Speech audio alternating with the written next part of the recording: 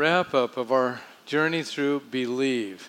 And in the Believe booklet that you've been reading, discussing in your Ohana groups, and we've been covering each weekend, beginning last September, we've considered 30 topics, which we're going to review this morning.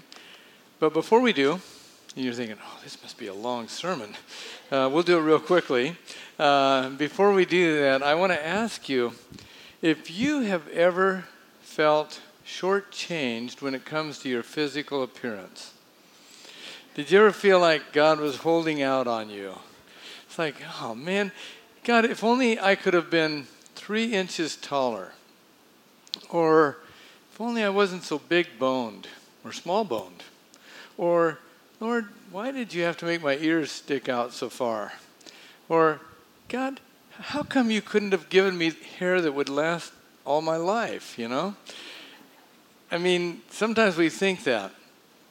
And it is true that some of those things matter when it comes to acceptance by other people, popularity in school, getting a job, even a promotion. I mean, height or physical attractiveness can actually come into bear, studies have shown. It's also been shown that when we lack those qualities, a lot of times we'll more than compensate for the lack of that ability or quality with maybe more effort or maybe more just intuitive reaching for something, and we'll become better, deeper, and richer than if we'd have had those qualities and just cruised. What about in the spiritual realm? Did you ever feel like maybe God's holding out on you a little bit there? Because that's what really counts, our soul, the development of our soul. Well, actually, we know, if we're Christians, that before we came to Christ, we weren't all that nice. I mean, think about it. I mean, if we're honest with ourselves, we know that we were self-centered. Before we followed Jesus, it was all about us. And in that self-centered way of living, we leave in our wake a path of sin and broken relationships and all kinds of things. But then we hear the gospel of Jesus Christ. We hear that God loves me anyway, that Christ died on that cross for my sins, and if I'll believe, if I'll receive Jesus as my Savior, He'll forgive me, and He will actually give me life that lasts forever. So we're excited about that. We have a new life in Christ. And then, to our disappointment, it becomes apparent that some of those old behaviors, some of those old patterns and habits are still there. We still blow it. We still fall short in one way or another, and we're disappointed. And maybe then, we're tempted to think, God, are you holding out on me? If you'd given me more of your Spirit, if you had given me more strength of character and courage, I could be better. I could be all that you intended me to be. Well, in Peter's second letter, and you can turn there in your Bible if you'd like to follow along with this passage, he dispels that myth. Because he says to every one of us who are followers of Christ, God's given you everything you need for the life that He intends for you to lead. And so we're going to review these 30 topics, but we're going to do so in the context of that opening chapter of 2 Peter. And what I want to do is set it up with a long sentence, which I've broken into 3 parts, which forms our outline this morning. It's in your bulletin. And here's the first part of that sentence. If we believe the foundational truths of the faith, that's what Peter begins to address right here when he says in verse 1, Simon Peter, a bondservant and apostle of Jesus Christ, to those who have received a faith of the same kind as ours, by the righteousness of our God and Savior, Jesus Christ. Actually, it would be very easy to spend the entirety of this message on that one verse. There's so much packed in there. And I'll just mention a couple things. Simon, Peter. I mean, we know that his given name was Simon, but Jesus called him Peter, the rock, which he would become under Jesus' mentorship. But he's described himself as a bondservant, a love slave of Jesus Christ. Here he is, the great apostle Peter, a bondservant. But he is an apostle. He's one sent out by Jesus. He's writing to those who've received this faith of the same kind as theirs, as the apostles.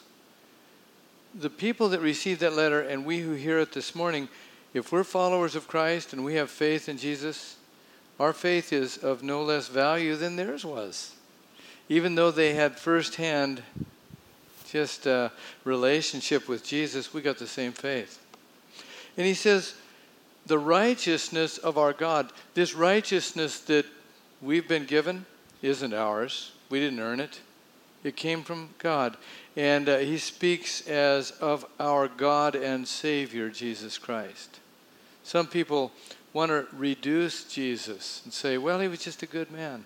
Actually, the apostles knew that he was God incarnate. He was deity encased in humanity. He's our God and Savior, Jesus Christ.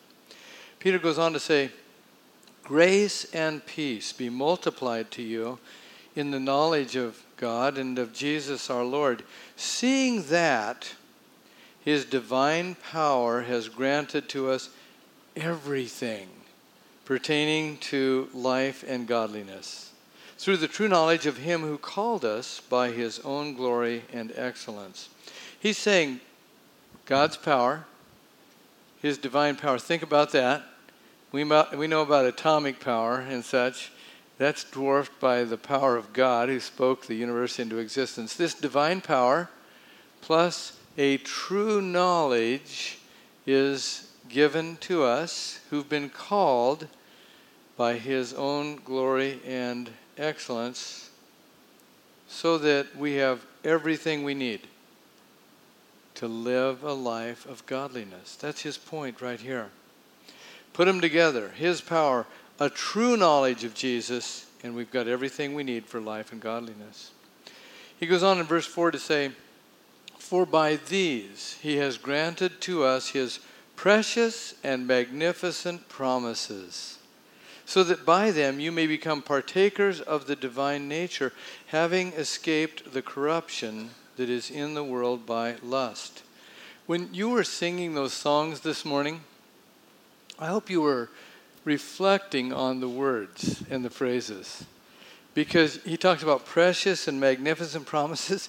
Those songs were laced with the precious and magnificent promises that we have in Christ, and how we're going to fix our eyes on him, and one day we'll see him face to face. Well, those words, those phrases come from the principles that are set forth in Scripture. And so what we need to do is lay hold of those promises. And if we'll do so, we'll escape the corruption that is in the world by lust. How many of you have noticed this week, as you've listened to the news or maybe watched TV or read the papers, that there's some corruption in our world? It's true, isn't it? I mean, you think of the political realm, you think of the economic realm, there's a lot of corruption. Just in our own daily lives and experience, he's saying we've got everything we need to escape that if we will think about Christ and the Lord with true knowledge, and then act with God's power to become more like Jesus. We got everything we need. Well, to believe these things, we have to know them. And George Gallup Jr. said that's a challenge in the American church. He's a pollster. He's done all these surveys, and he did a survey that targeted Christians in America here about a few years ago. He actually ended up writing a book about it. And here's one of the things that he concluded. Churches face no greater challenge than overcoming biblical illiteracy. And the prospects for doing so are formidable, because the stark fact is many Christians don't know what they believe or why. That's really true. Now, I don't think that's generally true of you folks. I don't. Because I think we study the Bible in our Ohana groups. We really read from the Bible. We preach the Bible and teach it. And yet, it's possible that some of us could be a little more illiterate than we should be. But it's generally true across the American church scene. And so that's why we embarked on this Believe series, starting last September, saying we need to just set forth these 10 things that we believe and then 10 practices that we ought to engage in so that we will take on these 10 virtues that speak of Jesus. I want us to just quickly review the first 10 to begin with here.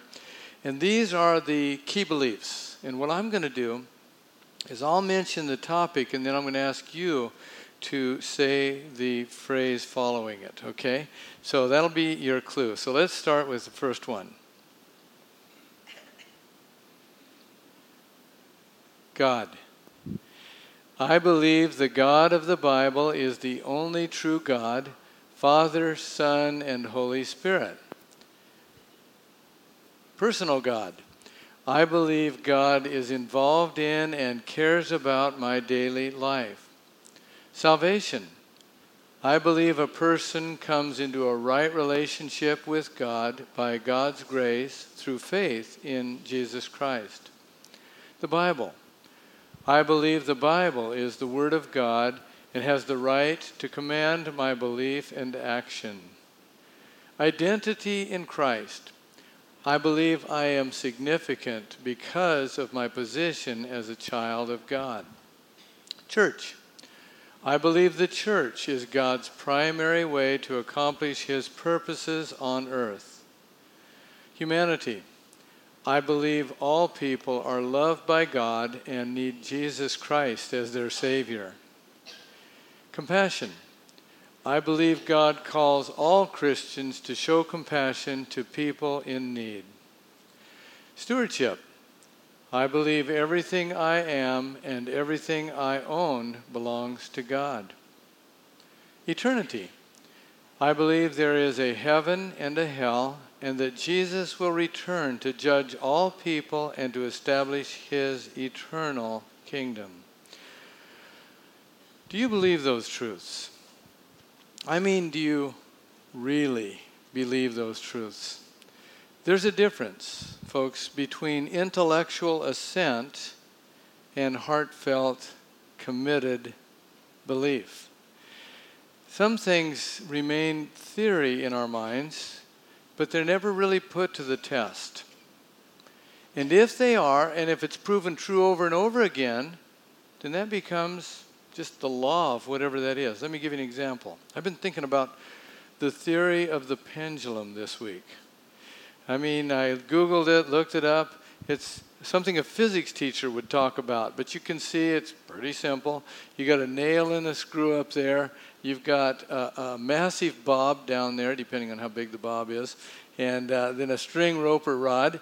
And there's Bob's trajectory. I don't know if you know anybody named Bob, but if he were on the end of that string, that's his trajectory. Okay, well, that's what happens with that plumb bob. It gets even more complex. Look at the next chart.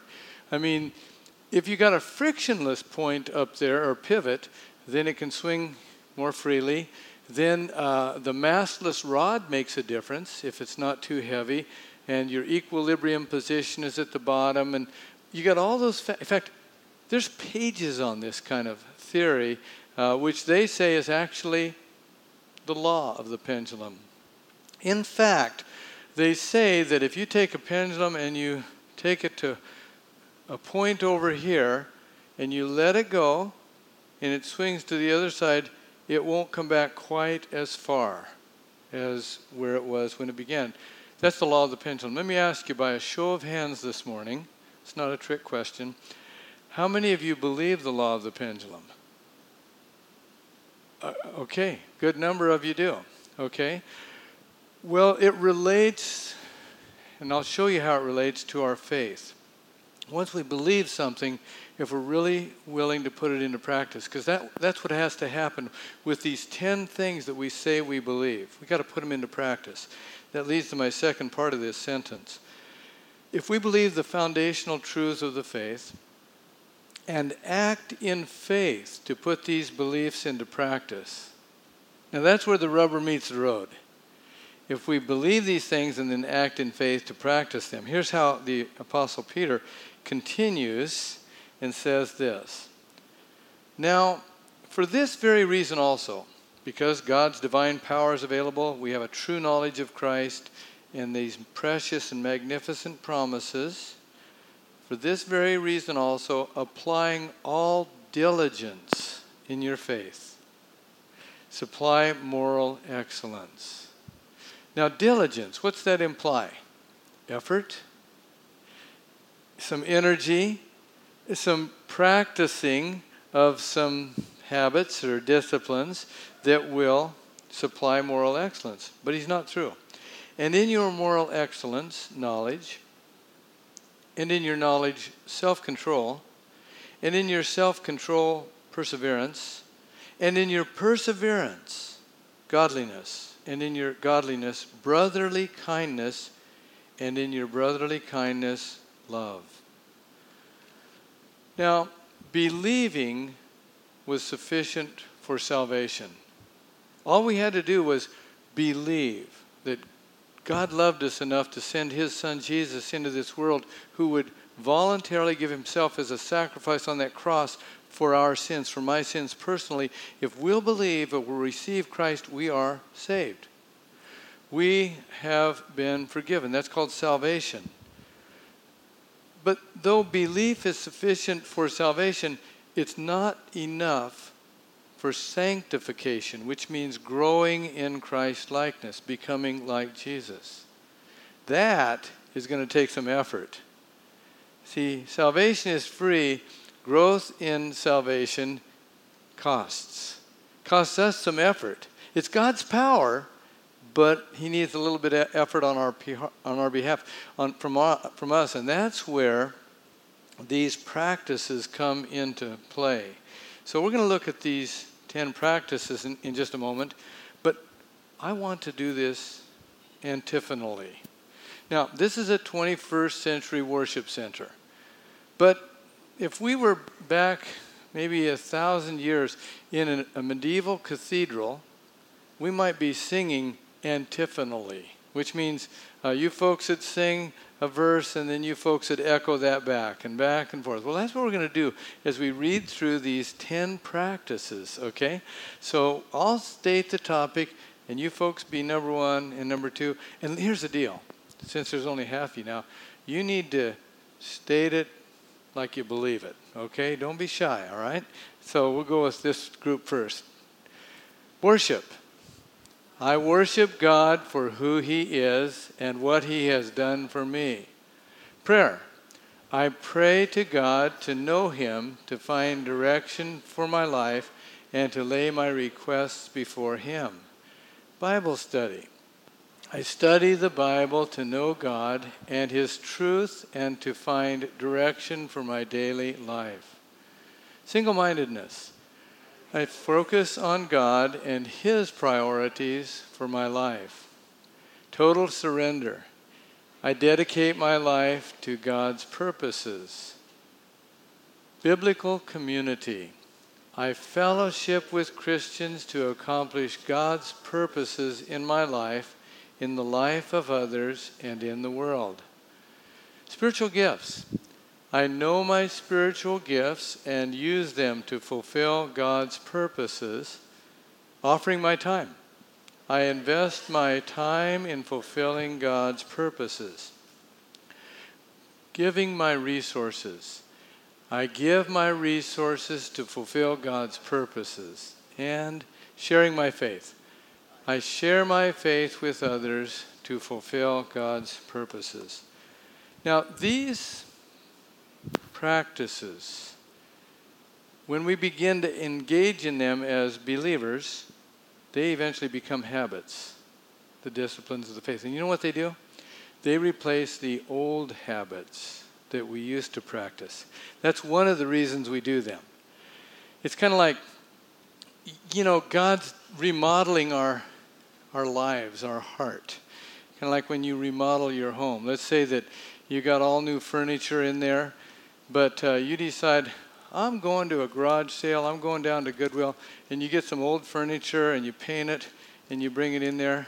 That's really in vogue now. They call that shabby chic, just so you know. I just learned that this week. But that's not what we need to do in our spiritual lives. Because if we do that, if we just keep some of those old habits and just try to paint over them, but we bring in new habits, that's not going to work. He wants us to replace those old habits and behaviors with new habits and practices, and those are the things we just talked about. The other thing that we need to know about these practices, whether it's prayer, worship, fellowship, giving, all those things we just talked about, those things don't make us holy. That's the mistake the Pharisees made. They thought, if we'll go to the temple, if we'll say these loud prayers on the street corners, if we'll pray X number of times a day, if we will tithe of everything that we have, then we'll be holy. And we are holy. And we can look down on other people. Well, there's a lot of people that go to church that kind of think that way, even in our day. That it's all these spiritual practices that make us somebody and really spiritual, and we can look down on other people. But Jesus said to the Pharisees, your lips speak of God, but your hearts are far from him. You see, God wants to change our hearts. And so a relationship with God will change us inside and result in external change. So what about the practices? Are they important? Yes, they are. They don't make us holy, but they put us in a position before God and other believers where God can begin to work within us. Do you see the difference here? It's so important, because otherwise we can become, in our religious activities, critical of others, judgmental of other people that don't practice their faith the way we do. But that's not it at all. It's our heart relationship with God. We do those things so that we can get close to Jesus, giving him an opportunity to change us within. But we have to move from thinking to acting. We have to move from believing to behaving. And that happens only if we truly believe those things. They're no longer theory to us. Now, I need a volunteer this morning. And it's fairly low risk, but you got to come up here. And I'll tell you what we'll do when you get here. A little bit of faith involved. So would someone be willing to volunteer and give me a hand here?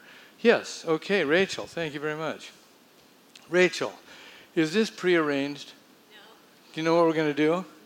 No. Okay, good. All right. So I want you to come over here and stand right about there, Rachel, if you would, and face me. Okay, excellent. And so what we're going to consider is the law of the pendulum. This is Bob, and this is my rope, and this is a pendulum, okay? And the law of the pendulum, Rachel, says, I'll hold this. Don't try this at home, okay? One step closer. The law of the pendulum says, if this 10-pound weight hits you, it'd do a little damage. Mm-hmm. The law of the pendulum says that this pendulum won't swing back quite as far as it was. Do you believe the law of the pendulum? Yes. Okay. Do you guys believe this? Let's give it a go.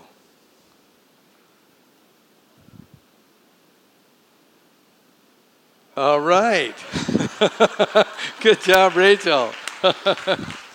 Okay, thank you very much. She really did believe, didn't she? In the last service, Suzanne at that point said, I'm not sure. I thought I was going to have to go get another volunteer. But she said, okay, I believe, And I thought, well, that's kind of how we are with some of these beliefs. We're not real sure until we begin to practice it and see the change that the Lord begins to bring about in our lives. And that leads us to this last part of the sentence. If we believe the foundational truths of the faith and act in faith to put these beliefs into practice, we'll become useful and fruitful servants of Christ. That's Peter's conclusion in this passage. He says this in verse 8. For if these qualities, all these wonderful things he talks about here, are yours and are increasing, they render you neither useless nor unfruitful in the true knowledge of our Lord Jesus Christ. When he says if these qualities are yours and they're increasing, you will be useful and fruitful. And here's the thing. If we're not growing in our virtues in Christ, we're probably not staying the same. We're probably drifting. Did you ever experience that? It's easy to do, isn't it? If we're not focused on Christ, if we're not engaging in these practices based on our beliefs, we're probably drifting from the Lord.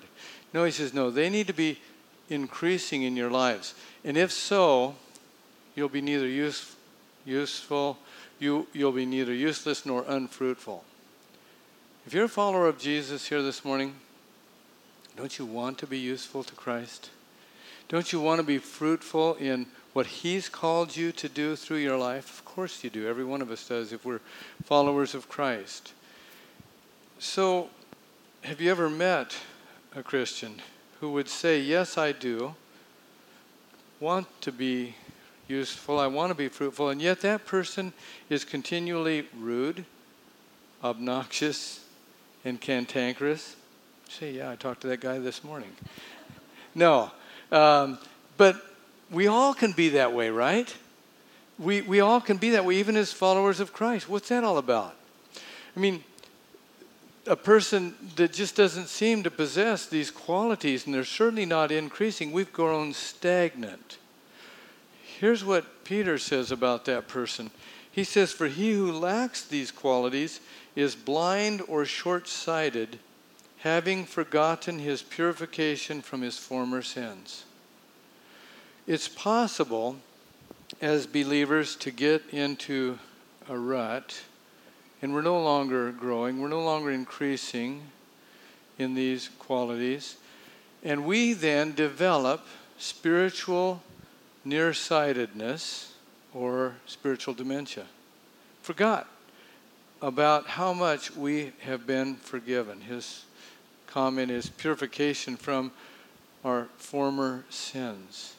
And we begin to think that we're holy and righteous because of the religious things we do, and we begin to look down on other people and become judgmental of them.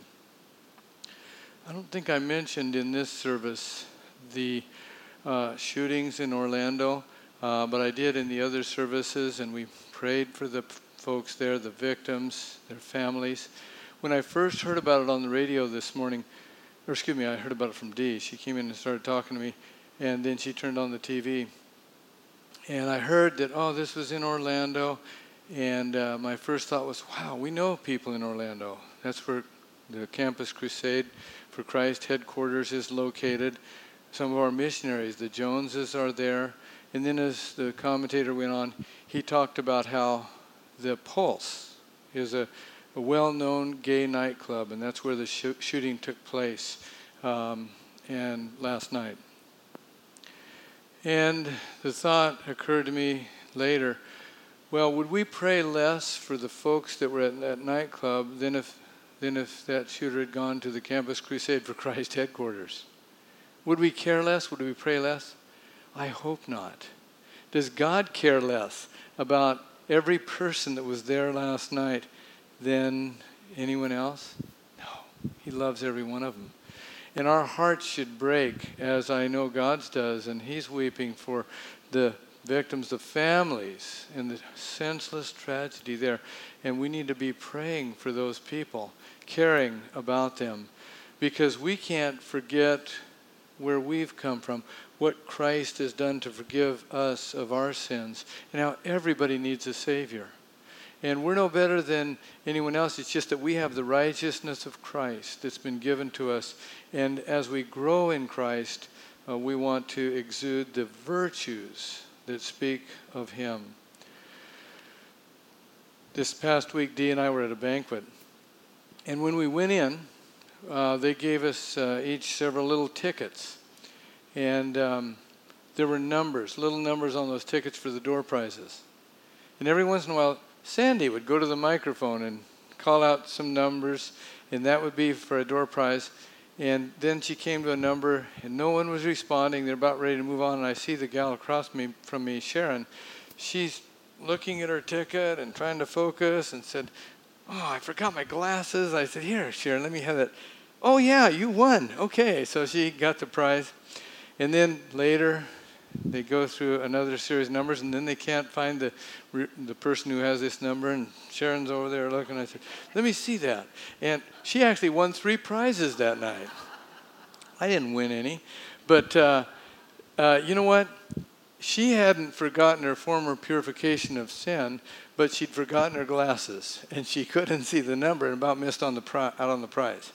Folks, when we get spiritually nearsighted and we can't remember our former purification of sins and ongoing purification of sins, then we don't exude the character of Christ. We miss out on the prize of growing on and increasing in these qualities so that we're able to express or become who Christ wants us to become. So we're going to review these virtues here again, and I need 2 more volunteers. It has nothing to do with the pendulum, okay? This is about reading this time, okay? So I need a couple of readers.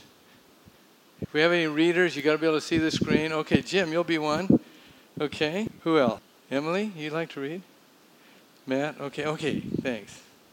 So you can just be seated right where you are, and Emily, you'll be number 1, and you can pass it to Matt back and forth, up to you. But 1, and then Jim will be 2, and then, okay, so these are the virtues, okay? Let's go with the first one, and state the topic, and then read the verse. Love. I am committed to loving God and loving others. Joy. Despite my circumstances, I feel inner contentment and understand my purpose in life. Peace. I am free from anxiety because I have found peace with God, peace with others, and peace with myself. Self-control. I have the power through Christ to control myself. Hope. I can cope with the hardships of life because of the hope I have in Jesus Christ. Patience. I am slow to anger and endure patiently under the unavoidable pressures of life. Kindness, goodness. I choose to be kind and good in my relationships with others. Faithfulness. I have established a good name with God and others based on my loyalty to those relationships. Gentleness. I am thoughtful, considerate, and calm in my dealings with others. Humility. I choose to esteem others above myself. All right, thank you, Jim, Emily. This concludes our believed journey, but I hope it's only the beginning of continuing to live out these practices.